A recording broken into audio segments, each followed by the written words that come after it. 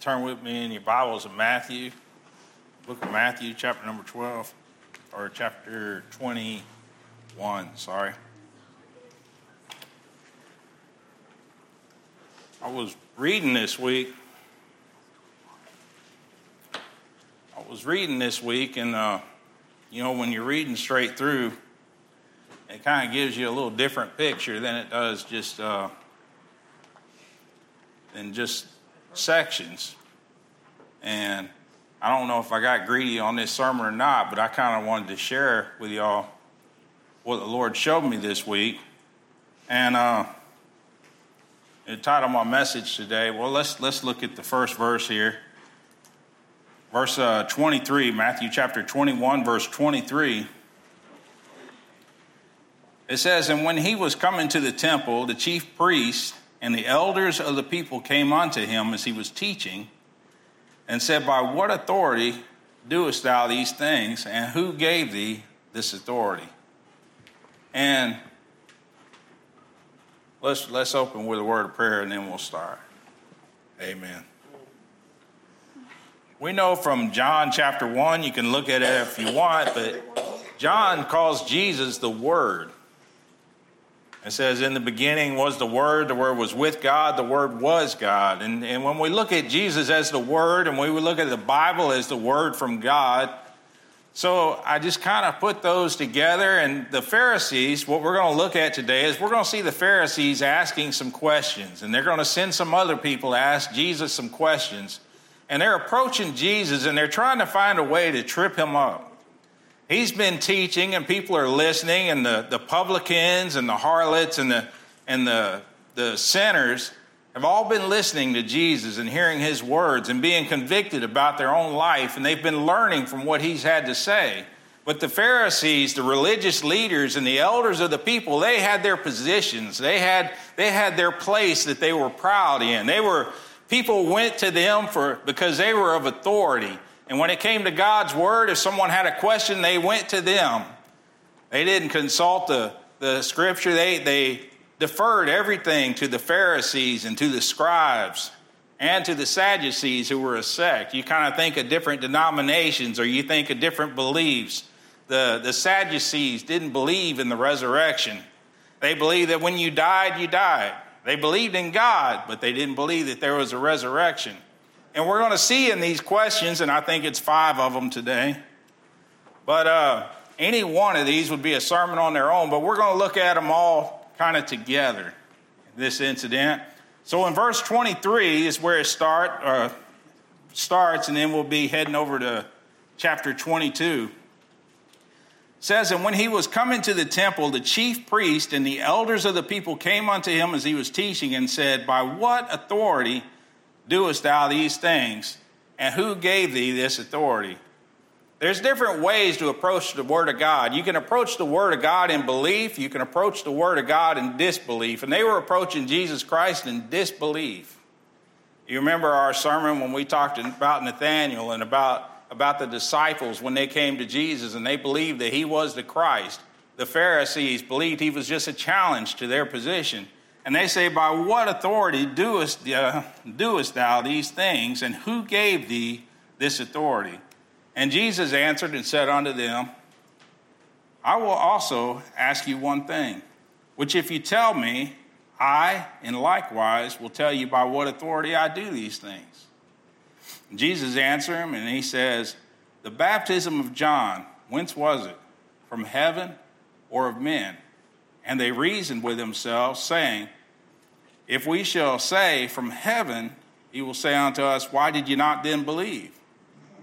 But if we shall say of men, we fear the people, for all hold John as a prophet. One thing to notice here is that when Jesus asked them this question, they're calculating the impact of the question. They're calculating how it's going to make them look in front of other people. As they approach the Word of God, first they're asking, what authority? The authority of God's Word comes from God himself. And when they're asked a question, they don't base it off their own belief. They base it on what everyone else is going to think of them. He said, if we shall say from heaven, he will say unto us, why did you not believe then? But if we shall say of men, we fear the people. We fear the people. We fear the people. For all hold John as a prophet. And they answered in Jesus and said, we cannot tell. And he said unto them, neither tell I you by what authority I do these things. See, the thing is, Jesus was there to answer the questions. The answer is available. But there are roadblocks to you getting the answer. When you go into the Bible, how do you approach the Bible is my question today. And we see that in these questions. And then he begins to give a couple parables. Look at verse number 28. And I'm going to read through these really, really quick. I'm not going to preach on them, but I'm just going to kind of hit the high points of these parables because they're relevant. It says, but what think ye? A certain man had 2 sons, and he came to the first and said, son, go to work today in my vineyard.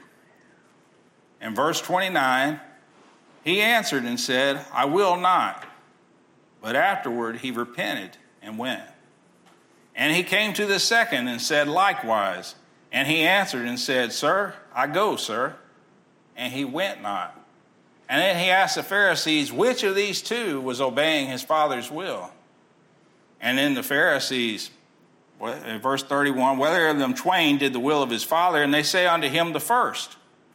And Jesus saith unto them, verily, verily, I say unto you that the publicans and the harlots go into the kingdom of God before you. Jesus didn't hold back when he was talking to the Pharisees because he knew their heart. And I'm showing you these things because then when we get to this other part, you'll understand. For John came unto you in the way of righteousness, and you believed him not, but the publicans and harlots believed him, and ye, when you had seen it, repented not afterward that you might believe him. And in verse 33, he gives another parable. He says, here another parable, there was a certain householder which had planted a vineyard and hedged it round about and digged a winepress in it and built a tower and let it out to husbandmen and went into a far country.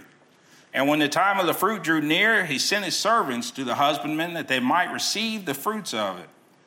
In verse 35, and the husbandman took his servants and beat one and killed another and stoned another. Verse 36, again he sent other servants more than the first, and they did unto them likewise. But last of all he sent unto them his son, saying, they will reverence my son. Do you see the typology in this parable? Do you see who Jesus is pointing to? The prophets that were sent to the Jews over the ages, they were tortured, they were beat, they were reviled, and then God sends his son, and he's letting them know that they're going to be rejecting him. And he's giving them a parable about it. He said, but last of all, he sent unto them his son, saying, they will reverence my son. But when the husbandmen saw the son, they said among themselves, this is the heir. Come, let us kill him, and let us seize on his inheritance. And they caught him and cast him out of the vineyard and slew him. When the Lord therefore of the vineyard cometh, what will he do also? What will he do unto those husbandmen? They say unto him, he will miserably destroy those wicked men. I can almost hear in the Old Testament, thou art the man, David. And will let out his vineyard unto other husbandmen, which shall render him fruits in their season. And Jesus saith unto them, did you never read the scriptures? The stone which the builders rejected, the same is become the head of the corner. This is the Lord's doing, and it is marvelous in our eyes. And therefore I say unto you, the kingdom of God shall be taken from you and given to the nation, bringing forth the fruits thereof. Jesus didn't hold back. If you come at the word of God and you say, what authority? And you come at the word of God in these questions, I just kind of look at them as we go through them and ask yourself, have you ever approached God's word in this way? Go down to, he says, verse number 43, therefore I say unto you, the kingdom of God shall be taken from you and given to a nation bringing forth the fruits thereof. And whosoever shall fall on this stone shall be broken, but on whomsoever it shall fall, it will grind him to powder. And when the chief priests, and this part pay attention to, and when the chief priests and Pharisees had heard his parables, they perceived that he spake of them. But when they sought to lay hands on him, they feared the multitude, because they took him for a prophet. The Pharisees were afraid of the people. Their authority didn't come from God, it came from the people. And Jesus tells another parable about heaven, but go down to verse number 15. And that was a parable of the marriage feast that he tells. But down in verse number 15, after the parable, it says, "Then went the Pharisees and took counsel how they might entangle him in his talk." So they can't trip him up, but they begin to take counsel with each other, and they all gather around in a huddle, and they say, how can we mess him up? They have no interest in what he has to teach. They have no interest in the things that they can learn from him. They have no interest in him being the Son of God or the Messiah. All they have interest in is how the people think of him. I think a little bit about Simon the sorcerer over in the book of Acts. He saw all this great power when the Holy Spirit came on. He said, give me this power that when I lay hands on people, they receive the Holy Spirit. And I think of Simon, before time he had done witchcraft, and he had made himself to be some great man in the people's eyes. And when he sees that going on, he said, man, if I had this power and I could just lay hands on people and they'd receive the Holy, he was going to add it to his repertoire. Let's put it like that. But here they're trying to get Jesus out of the way. They want their authority. They want to keep their authority. So they get counsel together. And they say, well, how can we trip him up? And this is where the questions really start. They question his authority first. Next, they're going to question his loyalty. Look at verse number 6. And they sent out to him their disciples, that's the disciples of the Pharisees, with the Herodians, saying, Master. Now the Herodians, Herod was the king. Herodians were the politicians of that day. They send out their disciples, who are the religious ones, and they send out the Herodians with them, which are the political ones. And they're about to ask them a question, and it's going to involve both groups here. It said, Master, and listen how they approach him. They're looking to entangle him, and they begin to flatter him. Say, Master, we know that thou art true and teachest the way of God in truth. Neither carest thou for any man, for thou regardest not the person of man. Tell us, therefore, what thinkest thou? What do you think? Is it lawful to give tribute unto Caesar or not? So they're questioning loyalty. Every question they ask has that dual-edged sword. If he answers yes, it's lawful to give tribute to Herod, they can say he isn't loyal to God, but he's loyal to Herod. If he says no, it's not lawful to give tribute to Herod, and they can say that he's against Caesar. He's against Herod. But look what Jesus does. But Jesus perceived their wickedness and said, Why tempt me, ye hypocrites? When you go to the Bible, this Bible knows you. The word of God is quick and powerful and sharper than any two-edged sword, piercing even to the dividing asunder of soul and spirit, and it is a discerner of the thoughts and intents of men. When you go to this Bible, the Bible knows what you're going at it for. How many people have you known that have banged their head against the Bible because they keep asking, why this, why this, why that, why this? And they just get frustrated with God's word. They get no answers from it because they're not going to it for answers. Because it has to fit in a box. It has to fit in this certain way. And that's where the Pharisees are. These things have to fit in the box. And you see with these questions that they ask him. It says, Why tempt ye me, ye hypocrites? Show me the tribute money. And they brought it unto him, and you know the story. They brought unto him a penny, and he said unto them, Whose image is this? And whose is this image and superscription? And they say unto him, Caesar's. Then saith he unto them, Render therefore unto Caesar the things which are Caesar's, and unto God the things that are God's. We still have to live in this world, and there's a truth in that. There's a whole sermon in that, in each one of these questions. But I want to look at it overall. Render unto Caesar the things that are Caesar's, and the things that are God's, the things that are God. We still have to pay taxes. We still have to live in this world. We should still vote in America while we have the opportunity. We should still take care of our bills. We should still take care of the legal system, the things that we need to do legally. You get a speeding ticket, you pay it. You owe taxes, you should pay them. That's Caesar. but render unto the things of God the things that are God's. They couldn't pin him down on this. The Herodians had nothing, and the disciples had nothing. And look at verse 22. This is their reaction. When they heard these things, when they heard these words, they marveled and left him and went their way. Like, whoa. We know the story, but imagine hearing it for the first time. You thought you were going to trip him up, and they just marveled at it and walked away. So verse 22, when they heard these words, they marveled and left him and went their way. And now we have, I call it question number 3. They want to know about the afterlife. And the same day came to him the Sadducees. Brother Grady taught me something a long time ago that just stuck in my head. They're sad, you see, because they have no hope of the resurrection. Now you can share that. So the same day came to him the Sadducees, which say that there is no resurrection, and asked him, saying, Master, Moses said, if a man die having no children, his brother shall marry his wife and raise up seed unto his brother. Now there were with us 7 brethren, and the first, when he had married a wife, deceased, and having no issue, left his wife unto his brother, likewise the second also, and the third unto the 7th. And last of all, the woman died also. Now that's a sad story. Now they asked their pointy-headed question in verse 28. Therefore, in the resurrection, whose wife shall she be of the 7? For they all had her.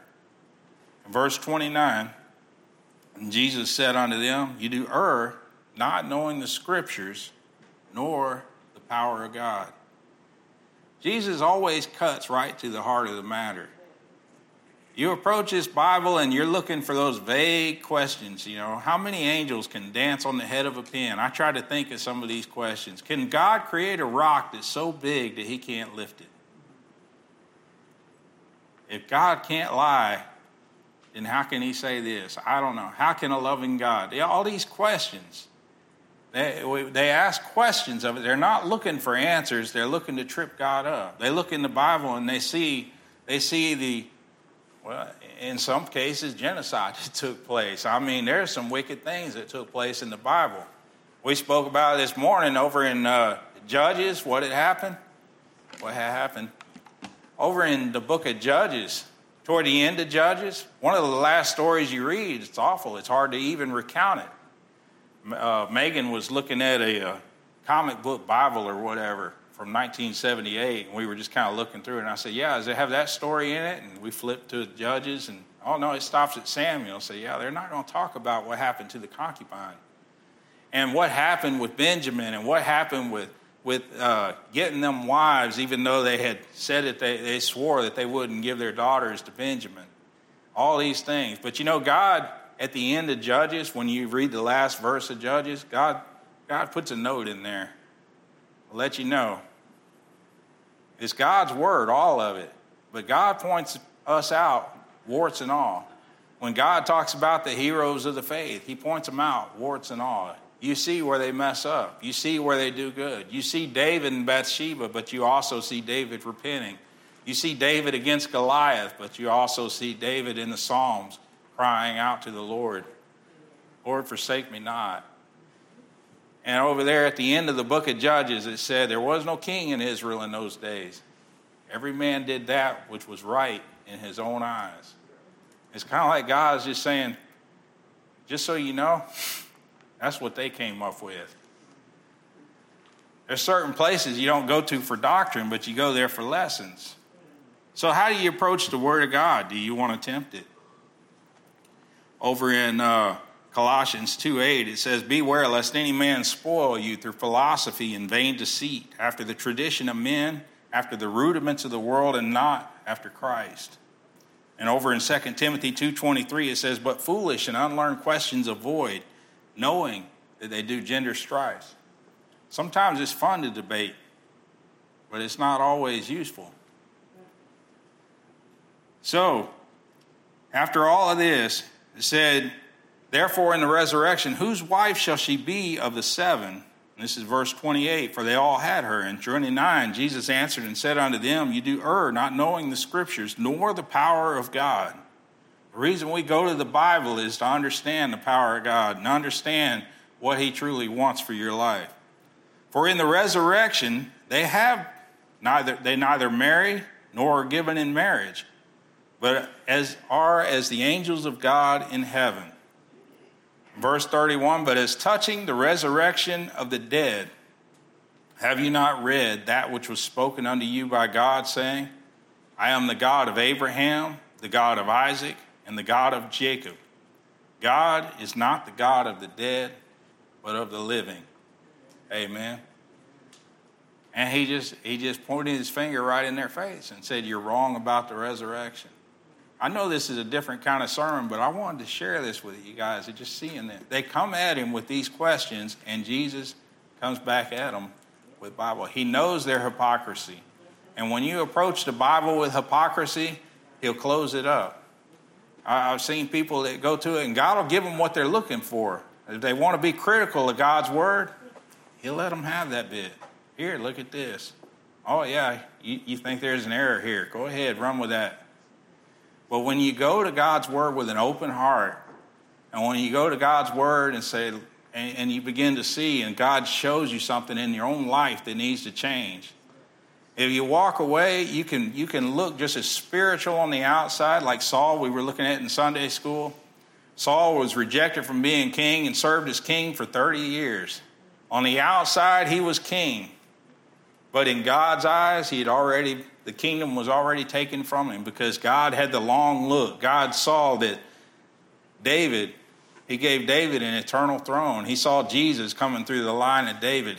God saw past what was right in front of Saul. And it'll be the same with the word of God. And I'll show you that here before the end. So he says, I am the God of Abraham, the God of Isaac, and the God of Jacob. God is not the God of the dead, but of the living. And then look at their reaction in verse 33. And when the multitude heard this, they were astonished at his doctrine. They were just amazed. Verse number 34, but when the Pharisees, and this is question number 4, when the Pharisees had heard that he had put the Sadducees to silence, they were gathered together. And then one of them, which was a lawyer, asked him a question, tempting him and saying, Master, which is the great commandment in the law? Now see, the Sadducees didn't believe in the resurrection, so they wanted to stump him on the resurrection. The Herodians didn't believe in following God, so they wanted to trip him up on his loyalty. The Pharisees didn't believe he came from God. They wanted to question him on his authority. And now this lawyer steps up, and he wants to debate the finer points of the law. There's 10 commandments. Which one of them is the greatest commandment? Now, Jesus answers when you get a little further down. And he said these commandments all, and I'm paraphrasing because I'm not up there, but I'm sneaking my way back up. But all these commandments are encompassed in 2 commandments.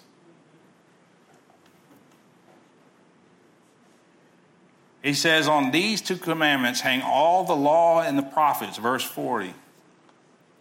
So verse 37, Jesus saith unto them, thou shalt love the Lord thy God with all thy heart and with all thy soul and with all thy mind. This is the first and great commandment. And the second is like unto it, thou shalt love thy neighbor as thyself. You know what Jesus just did there? Let me take you back into my past a little bit. Because y'all never heard about me.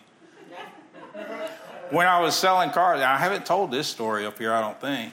But when I was selling cars, the manager, he taught me the 4 square. Now, let me tell you something. Car dealers are not your friend. Car salesmen are not your friend. Matter of fact, the car salesman may just be a puppet for the general manager. But he showed me this 4 square. And in that 4 square, it had 4 different things that had to do with the deal. One of them was your down payment. One of them was your monthly payment. One of them was the total cost, and one of them was something else, whatever it was. I'm not trying to teach you how to sell a car. But you put those points in there, and the general manager would fill it out, and you go in there to negotiate with the person, and they would say, well, no, I really need a monthly payment to be this. Oh, your down payment. I didn't cover that one, right? So you go back in there to the general manager, and the way it was explained to me, you go back in there, and by the time you're done, that thing looks like a battlefield. Nobody remembers how it started. But there was one sale that I did, and because I was a puppet, all I could do was marvel at what this young man did.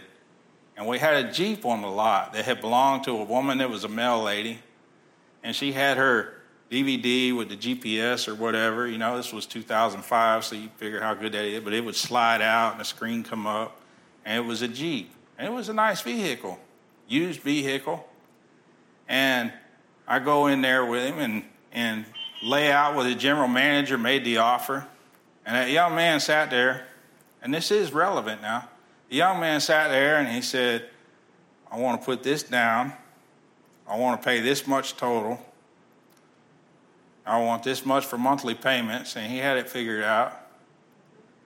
And I want this much on my trade-in. You can imagine, I wasn't partial in this. By now, I'm starting to get wore out on all this stuff, because this was one of my last sales at this dealership. And I'd been cussed out by the manager before when somebody walked on me. And I take it in there and I set it down. And I said, he wants this, this, this, and this. Let me tell you, most people will go there and they'll say, well, I can only afford this much a month, and I got this much money to put down. And, buddy, I tell you what, them other squares can go wild. They'll start blinking.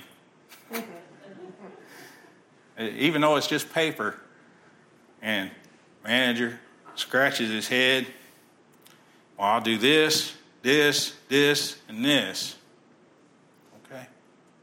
I take it back in the office, and the young man looks at it. He says, I'm going to put this much down. I want to pay this much a month. I want this much total, and I want this much on my trade-in. Good job. And I go back to the manager. I hand it to him, and man, he was getting frustrated. Now, this is the one that had a fit when somebody walked on me. He wasn't walking on me if he ran him off. He was walking on him, and that car had been sitting out there for about 2 months. It was time to go. By the time he got done with that deal, all 4 squares matched what he wanted. I don't know how. He got the vehicle. It was being prepped. He drives off, and the manager's talking about it with the other guy. That's the one that has a DVD player. I can't tell you what he said next.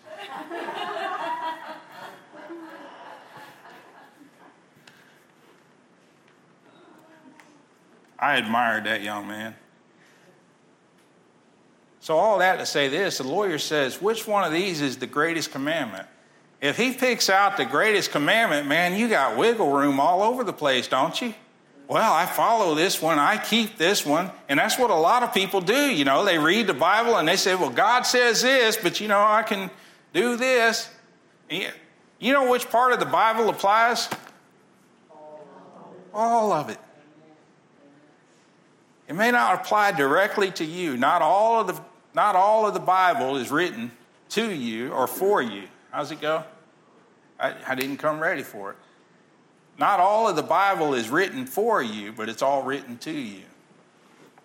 And Jesus says, this is the first and great commandment. He says, thou shalt love the Lord thy God with all thy heart, with all thy soul, and with all thy mind. And he says, and the second is like unto the first, thou shalt love thy neighbor as thyself. Well, Jesus knocked it down to 2 commandments, but guess what? If you love God, you're going to put him first. If you love God, you're going to worship him. You're not going to worship anything else. You're not going to worship idols. You're going to put him first in your life. If you love your neighbor, you're not going to covet his wife. You're not going to covet his possessions. You're not going to steal from him. You're not going to kill him. If you love your neighbor as yourself, then you'll take care of your neighbor and you won't violate any of those commandments. Jesus took all those commandments, just like that young man that put all the four squares. But Jesus said, here's the great commandments, 2 of them. But on these hang all the law and the prophets. Love God and love others.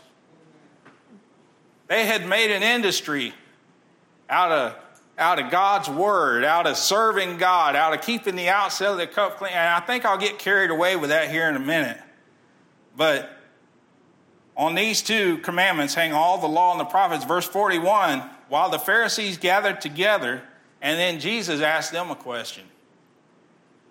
While the Pharisees were gathered together, Jesus asked them, saying, what think you of Christ? Whose son is he? And they say unto him, the son of David, because they know the scriptures. And then Jesus takes the word of God and messes with their mind, if I could say that. And he tries to show them something. He knows they won't get it. He knows they can't answer the question because they're so hard-headed.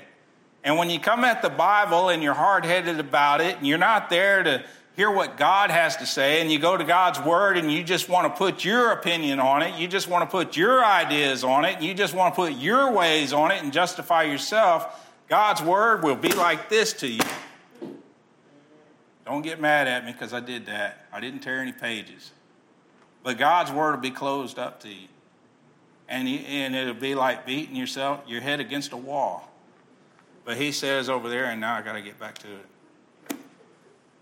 But he says, he saith unto them, how then doth David in spirit call him Lord, saying, the Lord said unto my Lord, sit thou on my right hand till I make thine enemies thy footstool. If David then call him Lord, how is he his son? Verse 46, and no man was able to answer him a word, neither durst any man from that day forth ask him any more questions. I'll bet there were people there that would believe. And turn over to Psalm 110.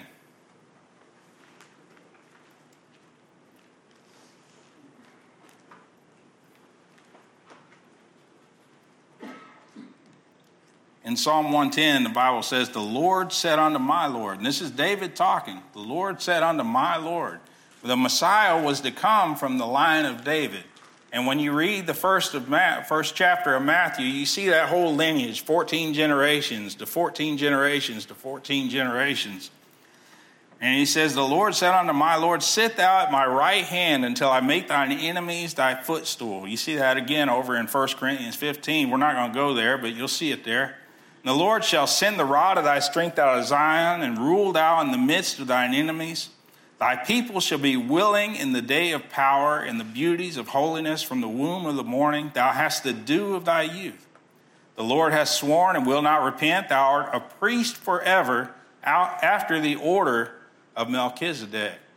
The Lord at thy right hand shall strike through kings in the day of his wrath. He shall judge among the heathen. He shall fill the places with the dead bodies. He shall wound the heads over many countries.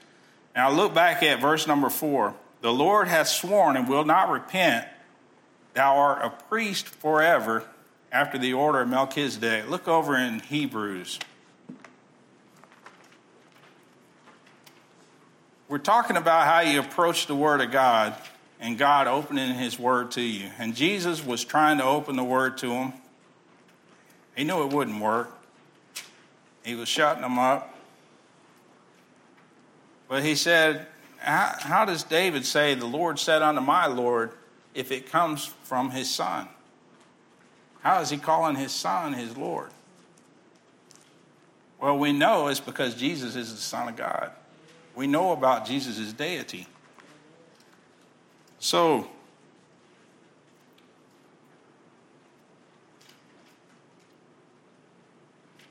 give me a sec. All right, there we go.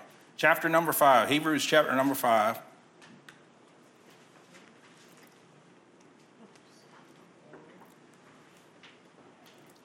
Verse number 5, and we're going to read up to it. So also Christ glorified not himself to be made an high priest, but he that said unto him, thou art my son, today have I begotten thee. As he saith also in another place, thou art a priest forever after the order of Melchizedek. See how it ties back and forth there? Who in the days of his flesh, when he had offered up prayers and supplication with strong crying and tears unto him that was able to save him from death, and was heard in that he feared. Though he were a son, yet learned he obedience by the things which he suffered, and being made perfect, he became the author of eternal salvation unto all them that obey him. Called of God, a high priest after the order of Melchizedek. And we just saw that in Psalm 110. And look what Paul says here. And I'll say Paul wrote Hebrews. Y'all can argue. For me, Paul wrote it. Of whom we have many things to say, and hard to be uttered, seeing you are dull of hearing. And then he goes on to talk about the meat and the milk. For when for the time you ought to be teachers, you have need that one teach you again, which be the first principles of the oracles of God, and are become as such as have need of milk and not of strong meat. For everyone that useth milk is unskillful in the word of righteousness, for he is a babe. But strong meat belongeth to them that are of full age, even those who by reason of use have their senses exercised to discern both good and evil. When you approach God's word with an open mind, and when you ask God, what will you teach me? Instead of going to it and saying, trying to fit. People take that square peg and they try to shove it in the round hole, and God doesn't fit. It just doesn't work out. I don't understand. It's how you approach God's word. Or do you approach it like the Pharisees, or do you approach it like, oh my goodness, like the harlots, like the publicans, like the sinners? Do you approach it and say, Lord, I see my sin, forgive me. I keep tripping up, Lord. Help me to overcome this. Lord, I need your help. So no man was able to answer him a word back in Matthew chapter 22. Neither durst any man from that day forth ask him any more question. And I'm going to give you this real quick. Real quick. This is a bonus. Here in chapter number 23, and this is what I saw. After these questions, Jesus turns to everyone else. And I'm going to give you this quick. And then Jesus spake to the multitude and to his disciples, saying, the scribes and the Pharisees sit in Moses' seat. All therefore whatsoever they bid you observe, that observe and do, but do not ye after their works, for they say and do not. They've asked him these questions, and now he's telling the disciples, do what they say. They're telling you Moses' law, and they're telling you those things. All those things they say, do them. But don't be like them. And he's about to go off, if I can say that. He is about to tear them up. Because he says, for they bind heavy burdens and grievous to be borne, and lay them on men's shoulders, but they themselves will not move them with one of their fingers. But all their works they do for to be seen of men, and they make broad their phylacteries and enlarge the borders of their garments. They like to dress up. They like to look important, and love the uppermost rooms at feasts and chief feasts in the synagogues and greetings in the markets, and to be called of men, Rabbi, Rabbi. But be ye not called Rabbi, for one is your master, even Christ, and all ye are brethren. And call no man your father upon earth, for one is your Father which is in heaven. Neither be ye called masters, for one is your master, even Christ. But he that is greatest among you shall be your servant. And whosoever shall exalt himself shall be abased, and he that shall humble himself shall be exalted. And then he pronounces 8 woes on the Pharisees. He says, but woe unto you, scribes and Pharisees, hypocrites, for you shut up the kingdom of heaven against men, for you neither go in yourselves, neither suffer ye them that are entering to go in. You don't go in yourselves, and you don't let anyone else go in because of your teachings. Woe unto you, scribes and Pharisees, hypocrites, for you devour the widows' houses, and for a pretense make long prayer. Therefore you shall receive the greater damnation. Woe unto you, scribes and Pharisees, hypocrites, for you compass sea and land to make one proselyte when he is made. And when he is made, you make him twofold more the child of hell than yourselves. Woe unto you, ye blind guides, which say, Whosoever shall swear by the temple, it is nothing, but whosoever shall swear by the gold of the temple, he is a debtor. And he goes on to explain it. Verse 23, woe, number 5. Woe unto you, scribes and Pharisees, hypocrites! You pay tithe and mint and anise and cumin, and have omitted the weightier matters of the law, judgment, mercy, and faith. These ought you to have done, and not to leave the other undone. Ye blind guides, which strain at a gnat and swallow a camel. Woe unto you, this is number 6, woe unto you, scribes and Pharisees, hypocrites, for you make clean the outside of the cup and of the platter, but within they are full of extortion and excess. Thou blind Pharisee, cleanse first that which is within the cup and platter, and that the outside of them may be clean also. And verse 27, woe, number 7, woe unto you, scribes and Pharisees, hypocrites, for you are like unto whited sepulchres or graves, which indeed appear beautiful outward, but are within full of dead men's bones and of all uncleanness. Even so ye also outwardly appear righteous unto men, but within you are full of hypocrisy and iniquity.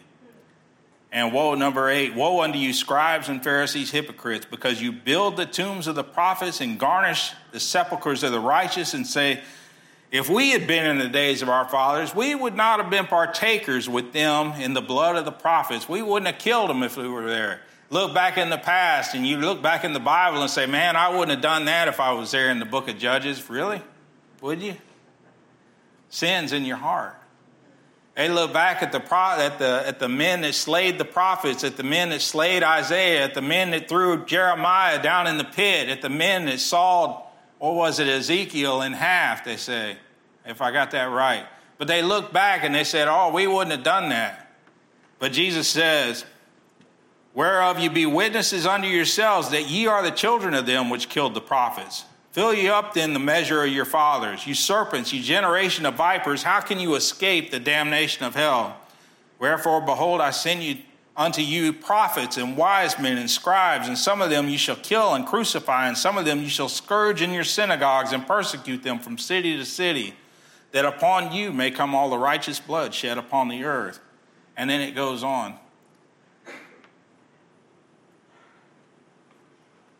God doesn't have patience for people that don't want to listen. Over in the book of Romans, it talks about how he turns them over into a reprobate mind. Professing themselves to be wise, they became fools. How do you approach the Word of God? When you open it up, are you trying to tell God something? Or are you asking God to show you something?